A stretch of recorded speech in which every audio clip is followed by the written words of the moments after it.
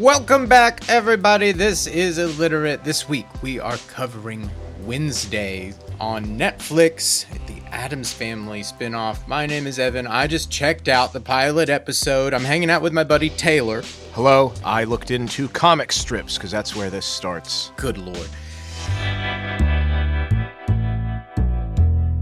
Have you ever wondered what the difference between the Munsters and the Addams Family is? Because I sure have. Probably hourly, I think about it, yeah. You know, on the tip of my mind at every moment.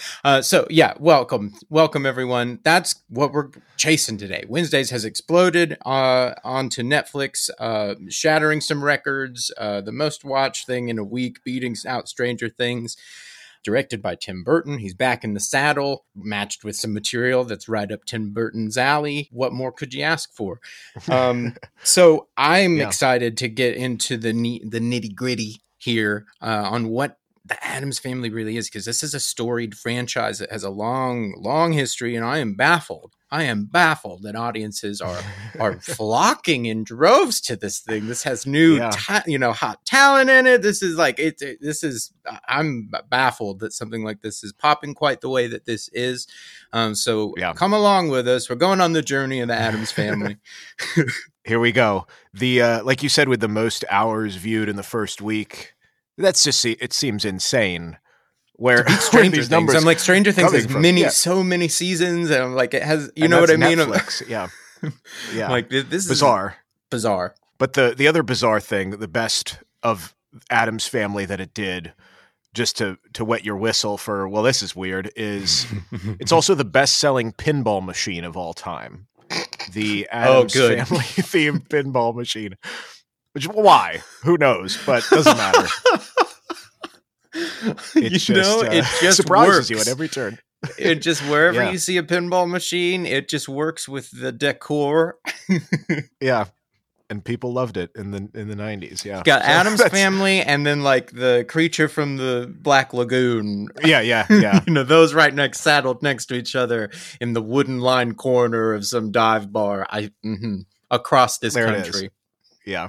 Well, let's see where it started. Like I said, comic strips, which I was not aware of, but makes sense. What I didn't realize was so long ago, 1938 was the first Addams Family cartoon. The cartoonist Charles Addams, so he used his own name. So we're in the throes of monster horror cinema. Really, this is interesting. Just seeing where cinema is at in this realm too. I'm like, we've got all of the Universal stuff going on right at this moment. This is fascinating. So maybe he had his finger on the pulse of that. He wrote only 150 single panel comics that had these characters, but drew 1,300 or thereabouts of just random others. He worked for the New Yorker. And the classic, New Yorker single panel bits started this whole gig in 1932 when he was only 20 years old, writing for the New Yorker. And that's all he ever did was little comics and things like that. The one that I will post a link to, which is worth looking at, which he did in 1940 and is probably his most famous one, is this downhill skier. Somebody's looking at this guy skiing past, and if you can imagine, but please click the link, there's a tree, and he's just, the ski lines in the snow have gone around the tree, and the guy's like, it just defies all logic, where how do you split a person to go around the tree? The ski lines stay, loop around the tree, and then keep going. Many cartoonists, if you're inside cartoonist joke baseball, they have referenced this, plagiarized this, mimicked this. It's a classic single panel cartoon. So that was his claim to fame outside of the Addams Family that got him clout in the cartoon world, was this skiing one. Yeah. The Addams Family stuff was inspired by his hometown of Westfield, New Jersey, which has big ornate Victorian mansions and graveyards. And what was a buzz recently was that Netflix Ryan Murphy show, The Watcher, that happened in Westfield, New Jersey. So you can picture that as his big, creepy residential, absolutely, like big houses. Absolutely. Yeah. Let us know if you want an episode on that. We could do that, I guess. Yeah, that's where he's from. And so he was interested in the macabre, but he really played up this image for his own sake as being a horror cartoonist, decorated his big house like a Gothic castle, had a big door knocker in the shape of a bat, had armor and axes and skulls in the living room and good stuff like that. Yeah. Hope as a child cut his hair into a widow's peak. Yeah. Did all that stuff. He loved the spooky stuff and leaned into it. So there are these urban legends, if you knew him around the time, that he slept in a coffin and drank martinis with eyeballs in it and sort of adopted this thing, but wasn't really that way. But people like to think that he was as creepy as the Addams Family. Wow. But along with his general creepiness, one of his friends was Alfred Hitchcock. As this gains in popularity, he's got that street cred then. Yeah. And Hitchcock does some creepy modern Edgar Allan Poe kind of stuff too. I mean, I'm thinking about the house in Psycho as very much, very akin to the Gothic architecture I see in Addams Family. So yeah, there's a bit that Hitchcock references in relation to his friend. So this is in the film North by Northwest, and Cary Grant sees three of his adversaries together and says, "The three of you together, now that's a picture only Charles Addams could draw." Oh, burn, got him. Yeah. So he alluded to his friend. Yeah, because it's like I didn't know. I mean, I hear Charles Addams. I don't know anything about him, but he does have a history in the world outside of his goofy drawings. No, at the time I would love that, because up until this moment I would have been like, okay, cool. That's some that's a reference I just don't get, but some artist of the time, I don't know exactly what, but now I can go straight to he's calling him like ghoulish and creepy and yeah, exactly. So yeah, with like you said, the ghoulishness, the comic was these individual ghoulish characters that he started pairing them together. A lot of the bits, I'll post a link to some of the single panel stuff, reminds me, and maybe you can picture this too, the original Shrek book that we talked about. Yes. Where Shrek is just kind of doing his own thing, and that's the Addams Family. They think everybody else is weird, and they're very confident in their lives and creepiness and whatever. And so the yarn continues to unravel on Shrek, though, to update that. Yeah. More and more material is surfacing of like the test Shrek, like the iterations of Shrek before he became Shrek as we know. I think we talked about this a little bit, but there's more and more of that is even surfacing since we talked about it. But it's continuing. It's Shrek is love is life. Let's go on. Yeah, it's all over. Well, I looked into it even more, because once you start hearing the word Shrek, you just can't get away. And I was reminded looking at the original comics, being like, oh yeah, the original Shrek book. We talked about how that was written by William Steig, who he started writing. He did 2,600 New Yorker drawings also, and he and Charles Addams worked together. This is them at the exact same time. Oh no! So they're like the New Yorker comic strip guys at the same time in the late 30s. Wow! The Addams Family and Shrek hanging out. Yeah, what fun! The thing that happened with the Addams Family now, as we're moving into the adaptation stuff, which I found conflicting information on, so I don't know. But I do know that, so the New Yorker, the editor at the time, prevented Charles Addams from writing any more cartoons when the 64 series was going, because the New Yorker, in his mind, is this refined readership, and they don't want it to be associated with general network TV junk. And so he didn't want people to be confused and say, no, this isn't related to the New Yorker. Don't come over here. So he did not elevated enough for the New Yorker. Yeah, he didn't get to do any. And then the conflicting narrative is that he also didn't get residuals from the show. What? He was involved in the making of it, and he got paid for it, but then didn't get anything on the back end. But then I also saw that he lived. Yeah. The producers and filmmakers just make off with all the rights. Yeah. God. I saw another article, though, that he lived happily off of his residuals, and it does make sense. Like, how are you making enough money off of New Yorker cartoons? Right. And that's all you do. Maybe. I don't know. So maybe he did then. Frame. Maybe he did then. Yeah. Okay. I bet he did. That would seem like it kind of impossible. Or almost. Something got renegotiated maybe or something. Right. But as far as let's go into the TV series. Yeah, which I've never seen any of really. I've only seen it in passing. And then this is exactly where I get it confused with the Munsters. and you could probably show me slides from each and I would tell you that they're the other. I'm just being honest here. I think I sided more with the Munsters. That's just because what my parents knew more. But I'll lay out for you what I could find as the key differences, and you will see. Oh, they're the opposite. Definitely, I'm waiting for it to be so. The most obvious thing, I'm like, okay, like Frankenstein is in one and not the other, right? Maybe I can't remember. And the Frankenstein I'm thinking of is also the Pet Cemetery guy. Don't go down that road. So like that's the one I have very little I'm connecting. I'm really struggling. So let me lay it out for you. We won't go into all because there's 14 different TV film adaptations of the Addams Family and one Broadway, but we'll hit the main TV series and the highlights. There was no recognition of them being the Addams Family. Like I said, they were just loose characters that he sometimes paired together in the New Yorker strip. They didn't even have names. So this is all coming out of nothing for the TV show. Yeah. Interesting. Okay. Who saw the potential was David Levy, the producer in Manhattan. He saw a cartoon book in a shop window with this on the cover. This is always funny to me because it's like, oh, we could make a live action sitcom out of this. What do how do you make that connection? But I guess if you're a producer who can see gold, it's so funny that just that you mentioned that, and I'm skipping the.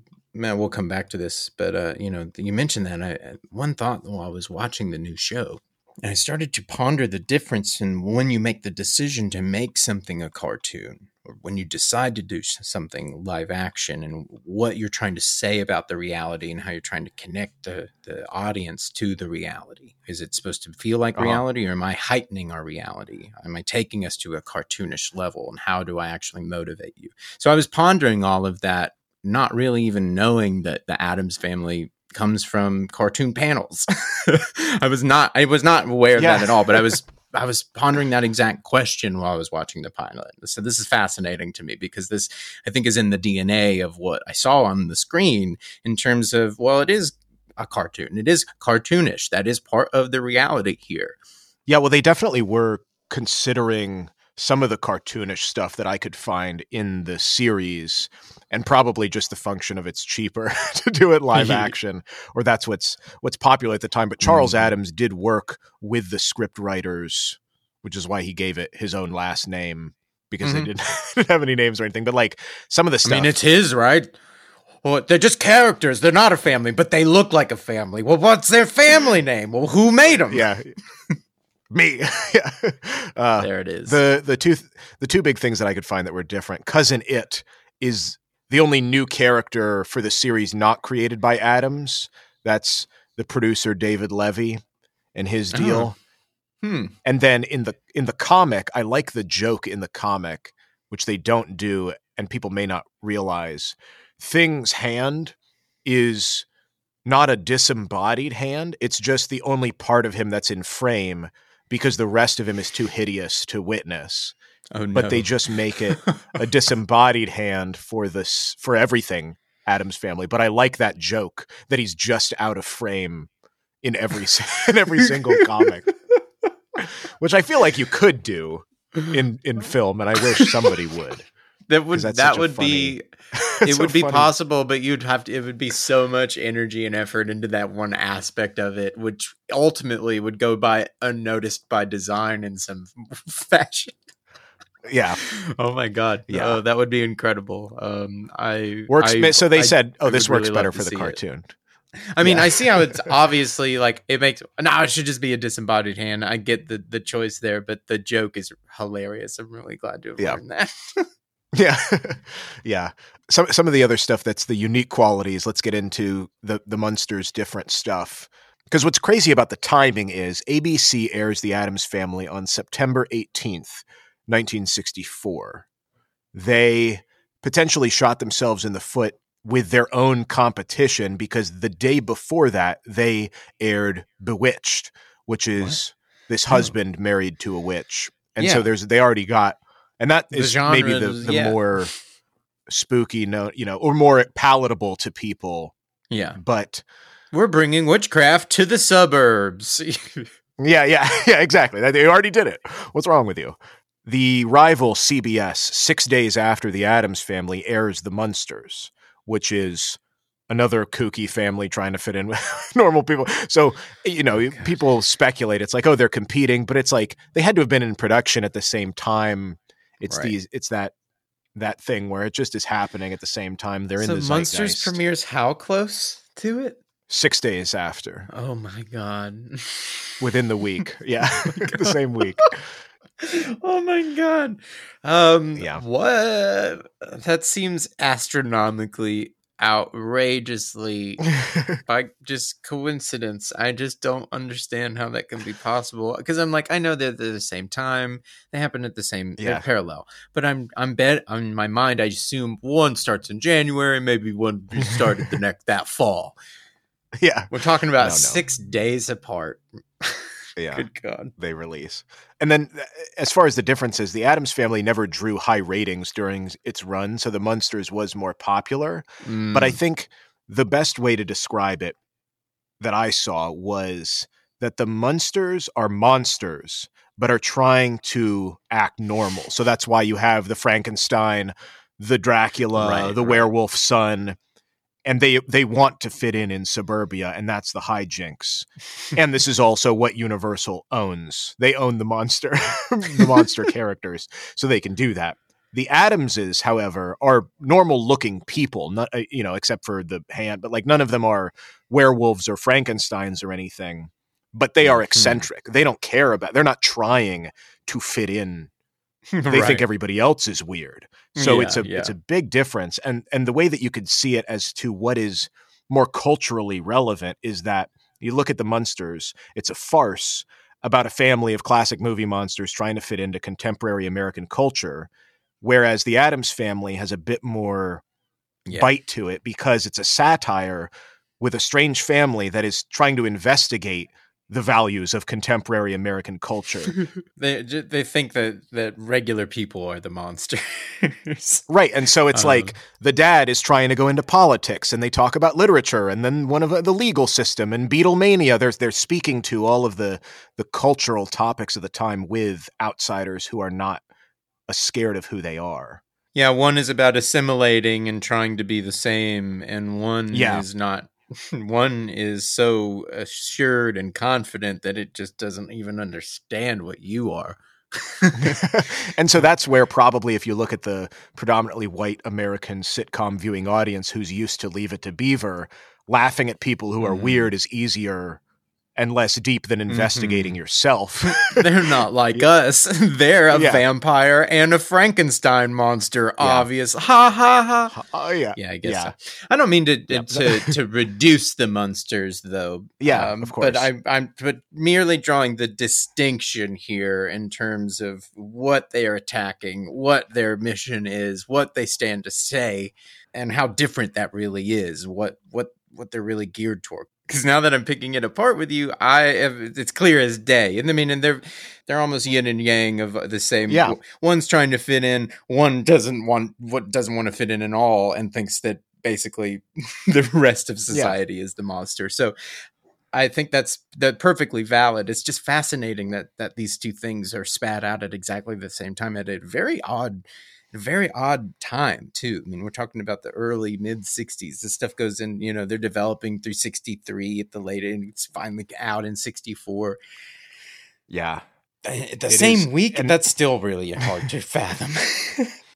I think the final distinction to get at with this main TV show that aired probably threw people for a loop, but now it's what defines it and what people love is the fact that this creepy family that are outcasts that are also relatable because they're different, they stuck to what the sitcom tropes were of this is a great family. There are still, even though they love torturing each other, they love each other and they're friendly to the neighbors and outsiders. They're not trying to attack their neighbors. They're even naive when people run away because they're scared of a giant spider. You know, they're a tight, close family that has a lot of grace for people. Not like Shrek that's saying, "Oh, screw you, I'm evil." They're welcoming to everyone. They're almost oblivious, and so that is weird for people to grasp with the fact that they're so creepy.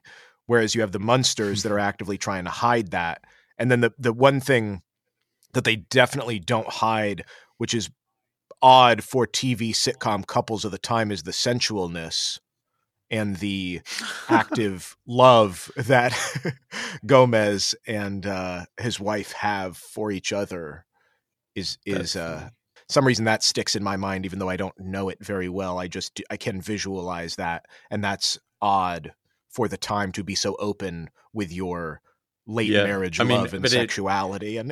But it makes total sense in a character's perspective in terms of what you're trying to say. We just got through with the distinctions of these two things, so it makes total sense for the Addams parents to be sexually charged and open and more just assured and confident in that part of their life, because seems like to follow the character through to converse that the Munsters would be, shy and very guarded, and would be hiding from any intimate details. Very much like a culture, very much like a sheltered America.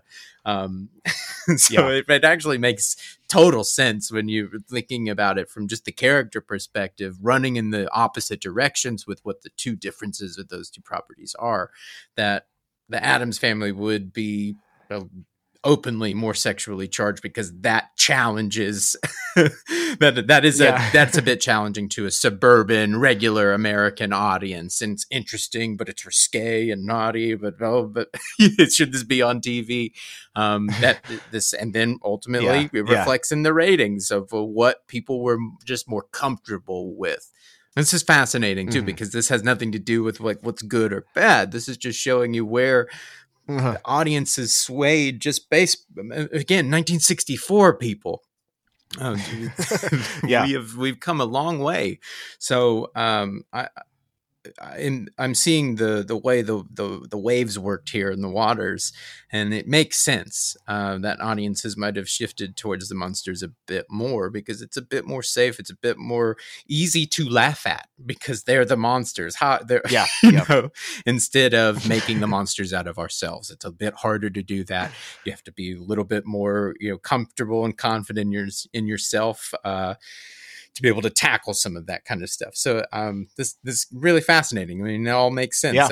How interesting it would be to put that much sexuality in a parental character in 1964 primetime television. But that's exactly what that character should be doing, I guess, if that's the mission. Exactly. Yeah. So hopefully that gives everybody listening to the distinction. You could tell your friends what the two families represented. It only lasted for 2 seasons before it was canceled. Maybe also because a lot of TV was going to color at this point. How long did the Munsters last, I wonder? The original Munsters was also the same, 2 seasons. Wow. So that's fascinating too, is the appetite for this. Because it's probably, it's not over. The Munsters weren't like smash hit overwhelmingly more popular. It was just they were more popular to a degree, but ultimately the appetite for that material only lasted a demand worth of 2 seasons. Yeah, and I think I didn't go deep into the Munsters, but they do have another offshoot and a standalone. They try to. Well, it feels like neither one has ever been dead. No, neither franchise has ever been dead. I mean, and to that point, Rob Zombie's Munsters just came out this fall. Oh, really? So absolutely. A brand new Munsters feature film. Oh, God. Yeah. Put out by Universal is out right now. So this year, the Addams Family and Munsters are they're right in the fold, man. They're right on each other's heels. They will never get away from each other. That's even more fascinating, is that this long afterwards, and somebody like Rob Zombie coming along, and they're still somehow cosmically linked at the hip. Yeah, that's wild. That is wild. I like I said, I won't belabor you with all of the things. We'll fly through how they get to Wednesday, because the animated stuff does come through. The Addams Family does have an animated series in 1973, which is them going on a road trip in their gothic, tricked out. Yeah. National Lampoon's Addams Family Vacation. Yeah. The next biggest things that I could see decade-wise is 91 and 93, the feature films, and big successes and the revival of them. Was it live Family action. Values? Well, that was the second one. Yeah. The second one. And this is where Tim Burton pops in, because he was going to direct the first one, but then passed to do Batman Returns, which we covered. Yes. So interesting little intersection Very there. Interesting. The main actor who played Gomez, Raul Julia, passed away in 94. So that's what scrapped the plans for any more films, or at least slowed it down a bit. Yeah. And then it was struggling through. There was a musical adaptation in 2010, which relies much more on the macabre, grim, less zany pratfalls of the show and more of the comic strip. And that got 2 Tony nominations, did over 700 performances. That was pretty big. And then massive. The next closest ones, these are the last ones, was Tim Burton was going to do a stop motion with Illumination, which we covered in our Minions episode. Yes. Around the same time as the musical adaptation. But that got canceled because the stop motion element of it was lost, and Tim Burton was no longer interested, and then the whole thing just fell apart around 2013. But that would have been interesting. And I probably also doesn't work with Illumination, knowing their business techniques of low budget things like that. But I didn't realize, because I got confused. There were 2 animated films, one in 2019 and one in 2021. Right. I forgot all about that now that you say that. But this all gets twisted around in my mind, because there's also the Hotel Transylvania film. Yes. Which is kind of like the Munsters. It's like more confusing, because that's werewolves and vampires and whatever. But then the Addams Family. Which one is Adam Sandler a part of? Probably both. Both. Yeah. Oh, God. Yeah. So all that's lost on me until we get to this series Wednesday. The way that this got put together, Tim Burton is involved, of course, but the creators of Smallville are the showrunners. I mean, they've done other things, but they're mostly known for that. And they got the rights, wrote a pilot, sent it to Tim Burton, and he loved it, because he was like, "Oh, this relates to how I felt in school. It's a new take. I'm in. Flex these muscles." Okay. Yeah. So pretty cut and dry. Yeah. But it wouldn't have gone through, I don't think, without Tim Burton. But I think that is some of the criticism, is it gives off this CW teen drama vibe that maybe isn't as much what the comic strip or the original show had. And at that same level, I think that's exactly where I ended up drawing the animation elements of it, where it almost felt like a cartoon, and that's because of, I think, that exact element. So it was very odd for me watching it, because it did not feel like, as much as it did not feel like Tim Burton the way that I think of Tim Burton necessarily. I was a little bit underwhelmed visually, to tell you the truth, but what I did get was some kinetic nature and some, I guess, some physicality that really had me pondering that issue of when do you decide to move something from some animation to a live action, or vice versa. Yeah. Well, what I thought was interesting was these guys who are show running, did Smallville, talking about like the kineticism and the comic to movie stuff, they're responsible for the story for Spider-Man 2. Oh, and working with Sam Raimi, which you and I both love. Yeah, You know, the Spider-Man films are delightful, and they really go. It's like, oh, this is a live action comic book. They really lean into all the comic booky stuff. So that was kind of interesting to me. That they do have some of that in their tool belt. And there's another Spider-Man connection related to the Addams theme song. This guy Vic Mizzy worked from the 1930s to 2009. He died at 93. He was a beast. Basically composed a billion famous songs from the 40s and 50s. Did also tons of TV jingles. The next biggest one besides the Addams Family would be the Green Acres theme song that people would know of that era. But then continues working, does film scores for thrillers in the 70s and 80s. And then one of the last things he did, Sam Raimi requested him to write and do this zany Spider-Man song for the outtakes on the DVD of Spider-Man 2. Whoa, what? Yeah, and he did it. And so I'll post a link. Oh my God, yeah. If you like the Addams Family theme and you like this guy who's just written a billion things, it's kind of like, because it's seasonal, it's like Bob Dylan's Must Be Santa. Where it just sounds so wacky. It's just he's just riffing about Spider-Man for 4 minutes on this track, and maybe it is in the blooper reel. I haven't seen the outtakes of Spider-Man 2, but if not, it works. I don't remember. I don't know. Maybe I'll see it. I'll probably see it and go like, "Oh my God, I have seen this." That's amazing. But what a weird ask to be like, "Hey, can you do a song for the bloopers?" Oh my God. Oh my gosh. I think that just about does it. It's everything we could know about the Addams Family. Yeah. Well, I mean, it answered the big questions for me. I think I'm walking away with a huge respect for both. I mean, this isn't even about the Munsters, and I respect the Munsters more now. Thank you so much, Taylor. I really appreciate the hard work. Thank you. Guys, thank you for sticking around to the end. It really means the world. Reach out to us at illiteratepod@gmail.com, at illiteratepod on Instagram. Let us know what you're watching, what you're excited for coming out, and we will catch you back here next Friday. Till then, stay safe. We'll see you. See you then.